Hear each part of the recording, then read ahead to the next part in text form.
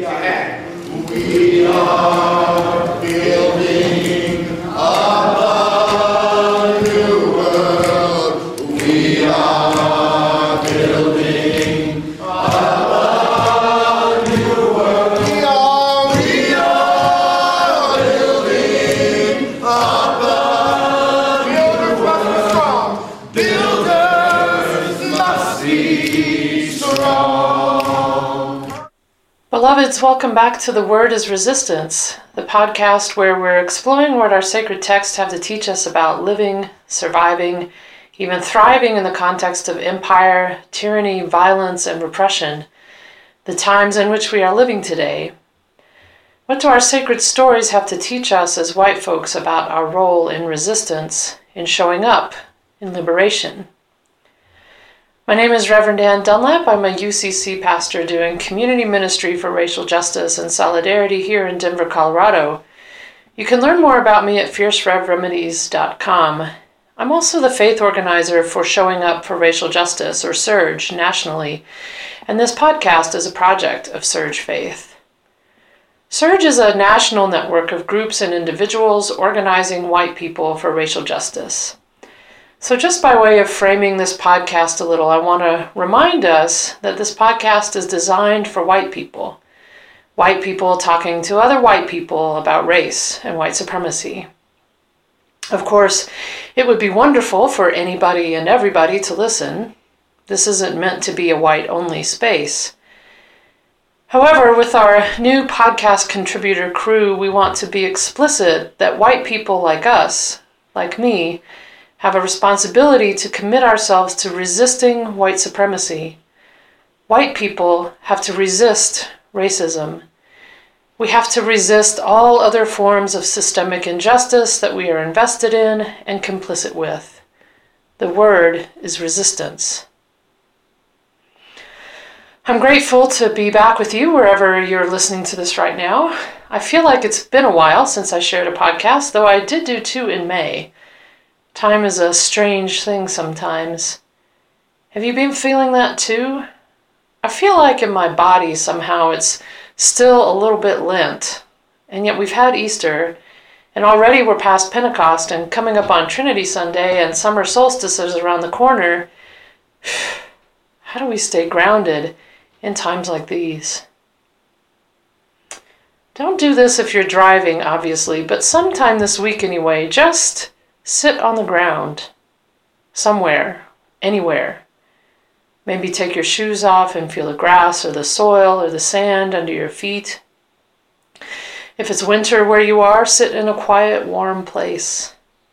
Now, feel the breath of the air in your hair. Feel the warmth of the sun's fire on your skin. Feel the spiraling flow of your blood in your veins. And feel the solidity of the earth cradling you, holding you. Air, fire, water, earth. You are right here, right now. Courage, sisters, don't get weary. Courage, brothers, don't get weary. Courage, people, don't get weary. Roll away, we belong. Last time I was with y'all, I shared my sermon in honor of Dr. Vincent Harding. And I left a link in the transcript to his 2011 interview with Krista Tippett from On Being, and I hope you listen to it. It's magnificent. I don't be referencing Dr. Harding all the time, but there are times his words are really with me. Today is one of those days, as I've pondered what to say about Trinity Sunday. One of the lines that always strikes me when I listen to that interview, which is about every 6 months or so, is from a story he tells about growing up and what he learned from the church community that formed him as a child. The line always sneaks up on me and grabs at me. What he says he learned is, love trumps doctrine every time. Love trumps doctrine every time. Those words of his have come to me as I've been reading the scriptures for this Sunday and pondering the nature of Trinity Sunday and why we even have a thing called Trinity anyway. Love trumps doctrine every time. Maybe Trinity Sunday isn't a big deal to you or your community. I don't know. It doesn't seem to get the play as, say, even Pentecost does. Which, if you would listen to Will Green's podcast last week, we're reminded, in the white Western mainline church anyway, we get a little forgetful about Pentecost too. I have vague memories growing up in the church of singing all the Trinity hymns. Holy, holy, holy, merciful and mighty, God in three persons, blessed Trinity. But time certainly didn't stand still for it.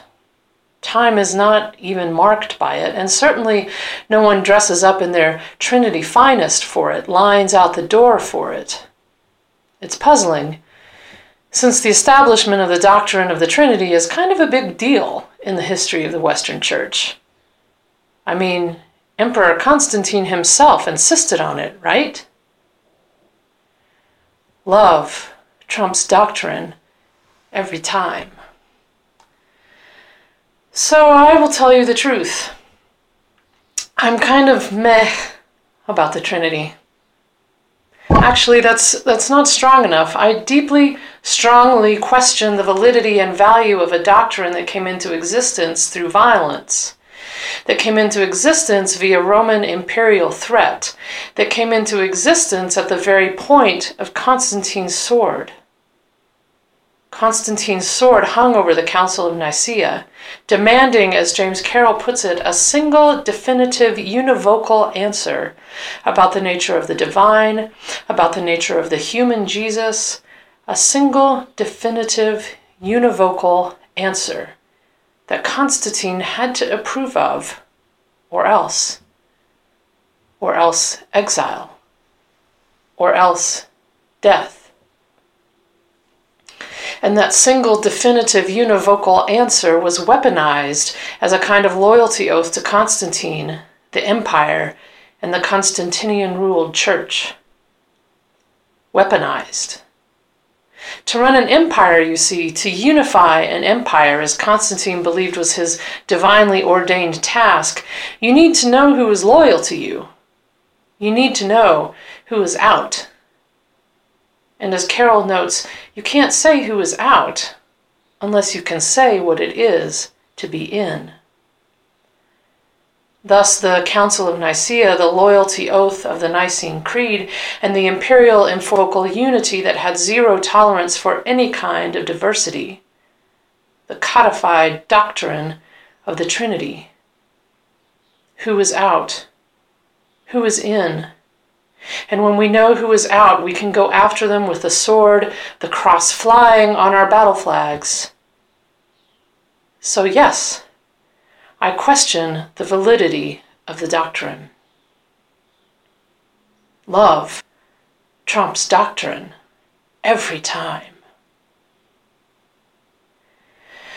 I'm not exactly saying that divine and Christ and Spirit are not worthy ideas to think about, to play with, to see how they show up in Scripture, though pretty much everyone agrees the Trinity as a doctrine, as a teaching, is never mentioned in the Bible. 3 is a gorgeous, sacred number. Magical, some say. Celts beheld a trinity of sea and sky and land, for example. Feminists playing with Christian Trinity formulas beyond Father, Son, Holy Ghost have helped us to see how the sacred 3 implies relationship, movement, community, action. You've heard these probably. Creator, Redeemer, Sustainer, for example. Or Ruth Duck's quite lovely womb of life, word and flesh, brooding spirit. So I'm not exactly saying let's not play with ideas about how the divine shows up in 3s, or even 4s, or maybe even 7s, or 9s, or even even 21s. What I am saying is, the development and codification of the doctrine of the Trinity, God the Father, God the Son, God the Spirit, was born in violence as a weapon of empire, as a weapon of the church sold out to empire. What I am saying is, the whole point of that doctrine, of a church council presided over by the imperial leader himself, was to cut off any further discussion, any further playing with of ideas for one univocal loyalty oath in the service of imperial power. What I am saying is, I am not interested in celebrating a doctrine thrust at me on the point of Constantine's sword. What I am saying is, love trumps doctrine every time. Maybe we don't think that matters anymore, that by tweaking the language of the formula we fix the problem. But I'm not so sure that's right, actually. I've been thinking about it this week. I've been thinking about Matthew text, how what was once perhaps meant as a sign of resistance against empire, a baptismal utterance naming not Caesar but God, not Caesar but Jesus, not Caesar but the wild solidarity of Holy Spirit, not a loyalty oath but an affirmation of life. How what was once a subversive mockery of imperial power, go make disciples of all nations, to demonstrate God's might and Rome's limits. How all of that, when the church and the empire formed their unholy union, all of that got turned on its head, and what was once a subversive act against empire became a mechanism of imperial control, domination, and colonization. In the name of unity, mind you. Unity in what, we might ask ourselves. And how that same mechanism, the mechanisms of imperial control, domination, and colonization, continued even after Rome fell. Rome died, but thanks to the church, the mechanism of control, domination, and colonization did not. Crusades, inquisitions, witch hunts in the name of God the Father, the Son, and the Spirit. I'm thinking about how wherever colonizers went, the church went with them. Be baptized into the colony or be dead. Be baptized into the colonizer's culture or be dead. The point of the sword and the cross on the battle flag, in the name of God, the Father, the Son, and the Spirit. Maybe you're wondering, that's all past history now, Anne. We have feminist language for the Trinity now. We know colonization is wrong now. What's the big deal? What's wrong with the Trinity? Well, I'm still thinking. I'm thinking about what my colleague wondered about when I mentioned I was working on this week's podcast. She said with the codification of the doctrine of the Trinity, maleness is officially inscribed onto the divine, and reinscribed, therefore, every time we repeat the formula. So the formula then describes not only what we think the divine to be, but also what we think maleness to be. And from there we wondered together, when Jesus became a white man, with the rise of colonization, indigenous genocide, and the global trade of enslaved humans, how when Jesus became a white man, lifted up in this formula now as divine, God the white Father, God the white Son, God the white Spirit. I'm thinking now about how every time someone is baptized, we inscribe them with doctrines about what power is, what maleness is, what whiteness is. We reinscribe a doctrine of white maleness as divinity every time we repeat that formula. And I'm not letting white feminists off the hook here, because I'm thinking about how this is how we, even the progressive, we reinscribe whiteness as normative, white maleness as divine, even when we tweak the language of the formula. Because when it comes down to it, if we don't baptize someone in the name of the Father, Son, and Spirit, it doesn't count. That's literally our ecumenical agreements about honoring baptism across Christian traditions. In my thinking, I keep coming back to the mechanisms. the mechanisms of doctrine, the point of the sword, the cross on the battle flag, the genocide of colonization. The fact that even the baptismal formula did not erase the fact that enslaved humans were considered property, not human at all. Which makes you wonder, what even is the point of assenting to belief in this doctrine if it's not to reinscribe whiteness and the mechanisms of enslavement, genocide, warfare? White God, white Son, white Spirit. So I'm thinking out loud with you, wondering about the validity and worth of a doctrine that came into existence through violence, for the purpose of violence, for the purpose of a univocal loyalty oath to empire, and whose mechanisms of enforcement are still so very present with us today, re-inscribed on us every day. I'm thinking out loud with you, with Dr. Harding's voice echoing in my ears, love trumps doctrine every time, and how in the church, the white church in particular, we seem to have that backwards. Doctrine trumps love. I'm thinking out loud with you about the doctrine of the Trinity and Black Lives Matter. And I don't quite have it yet, maybe quite the clearest articulation of it, but it seems to me if we as white folk want to proclaim Black Lives Matter, then that has to mean that love trumps doctrine. That has to mean that Black Lives matter more than formulas of words.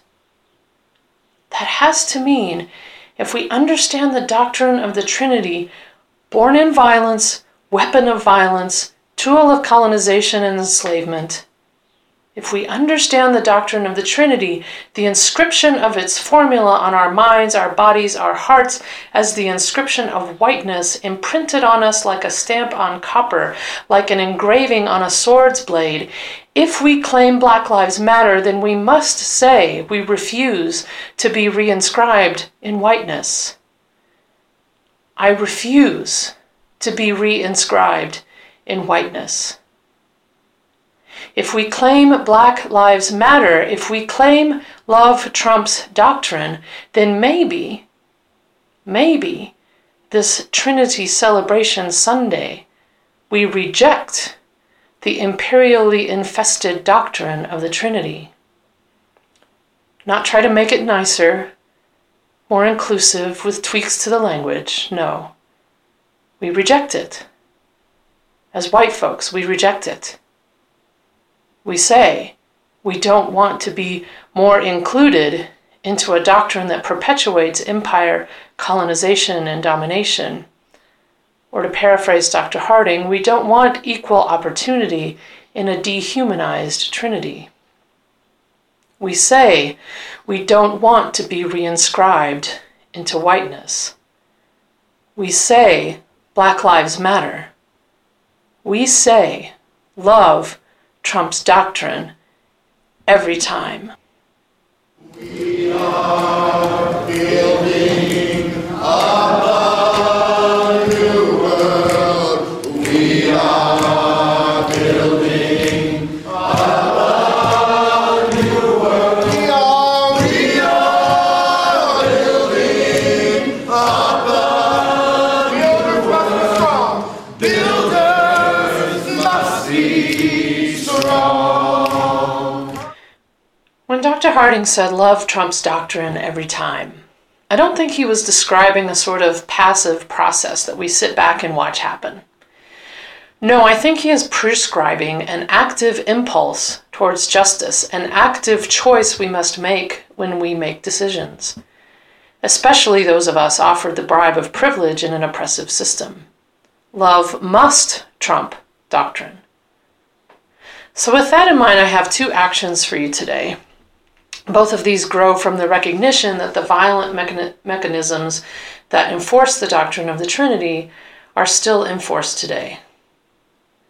First of all, this past April 4th was the 50th anniversary of Martin Luther King's Beyond Vietnam speech, written by Dr. Harding.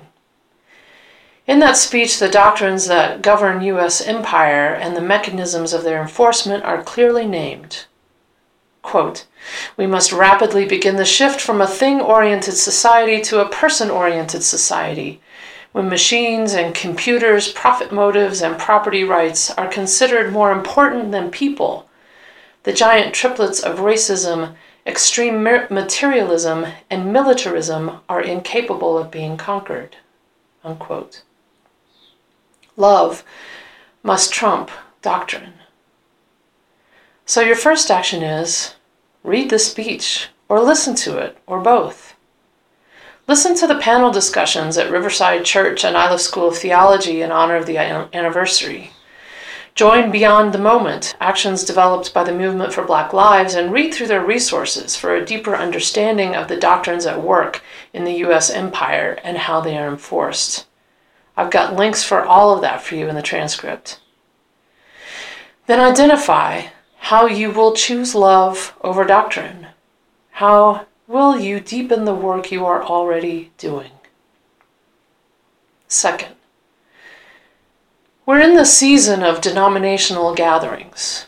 UUA General Assembly, UCC General Synod, and Conference Annual Meetings, UMC General Conferences are all coming up. Others as well, I'm sure. Perhaps you're a delegate or will be present in some capacity. Perhaps you won't be there but can watch via live stream. Pay attention. That's your action. Pay attention to the doctrines at play that uphold dominating power, especially around race. Pay attention, for example, to how Robert's Rules of Order is so honored that we won't interrupt it even when someone is spewing violent hate speech from the floor. How are we reinscribing power as domination, and who does that benefit? Who does it silence and exclude? Do Black Lives Matter more, or Robert's Rules of Order? So pay attention to the doctrines and their enforcement, and then name them publicly. Name them on social media with your gatherings hashtags. Talk to colleagues about it. Find a way to be accountable to folks of color organizing against those doctrines in your denominations, and be an accomplice to their work. We refuse to be reinscribed with whiteness. We refuse to be reinscribed with imperial violence. Love trumps doctrine. Love trumps doctrine every time. Thank you for joining me today. As always, the transcript this week includes resources at the end to support your actions. Let us know how it goes by commenting on our SoundCloud or Facebook pages. We'll be back next week with a new member of our podcast contributor crew, Nicola Torbett, giving us a resistance word on the text for June 18th. You can find out more about Surge at showingupforracialjustice.org, and our podcast lives at SoundCloud. Search on The Word is Resistance. You can interact with me there if you have questions or need help with action ideas. Transcripts are available as well on our website, which include any references, credits, and copyright information. The music you hear throughout is a live recording of a song gifted to the freedom movement by Dr. Vincent Harding. We are building up a new world. The group you hear singing is No Enemies, a multiracial group of activists and musicians here in Denver, Colorado, who come together for movement choir practice to bring singing back into direct actions and other movement spaces. This particular choir practice is from December 2014, being led by Minister Darrell J. Walker. We are deeply grateful to the Freeney Harding family for letting us use the song for this podcast.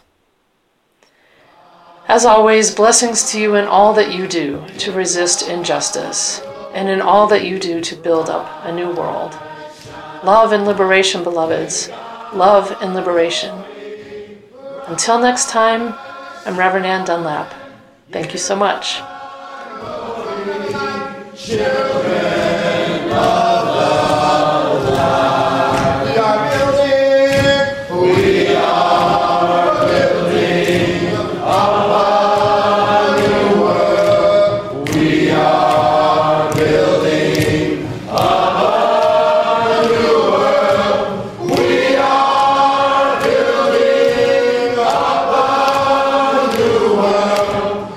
elders must be strong.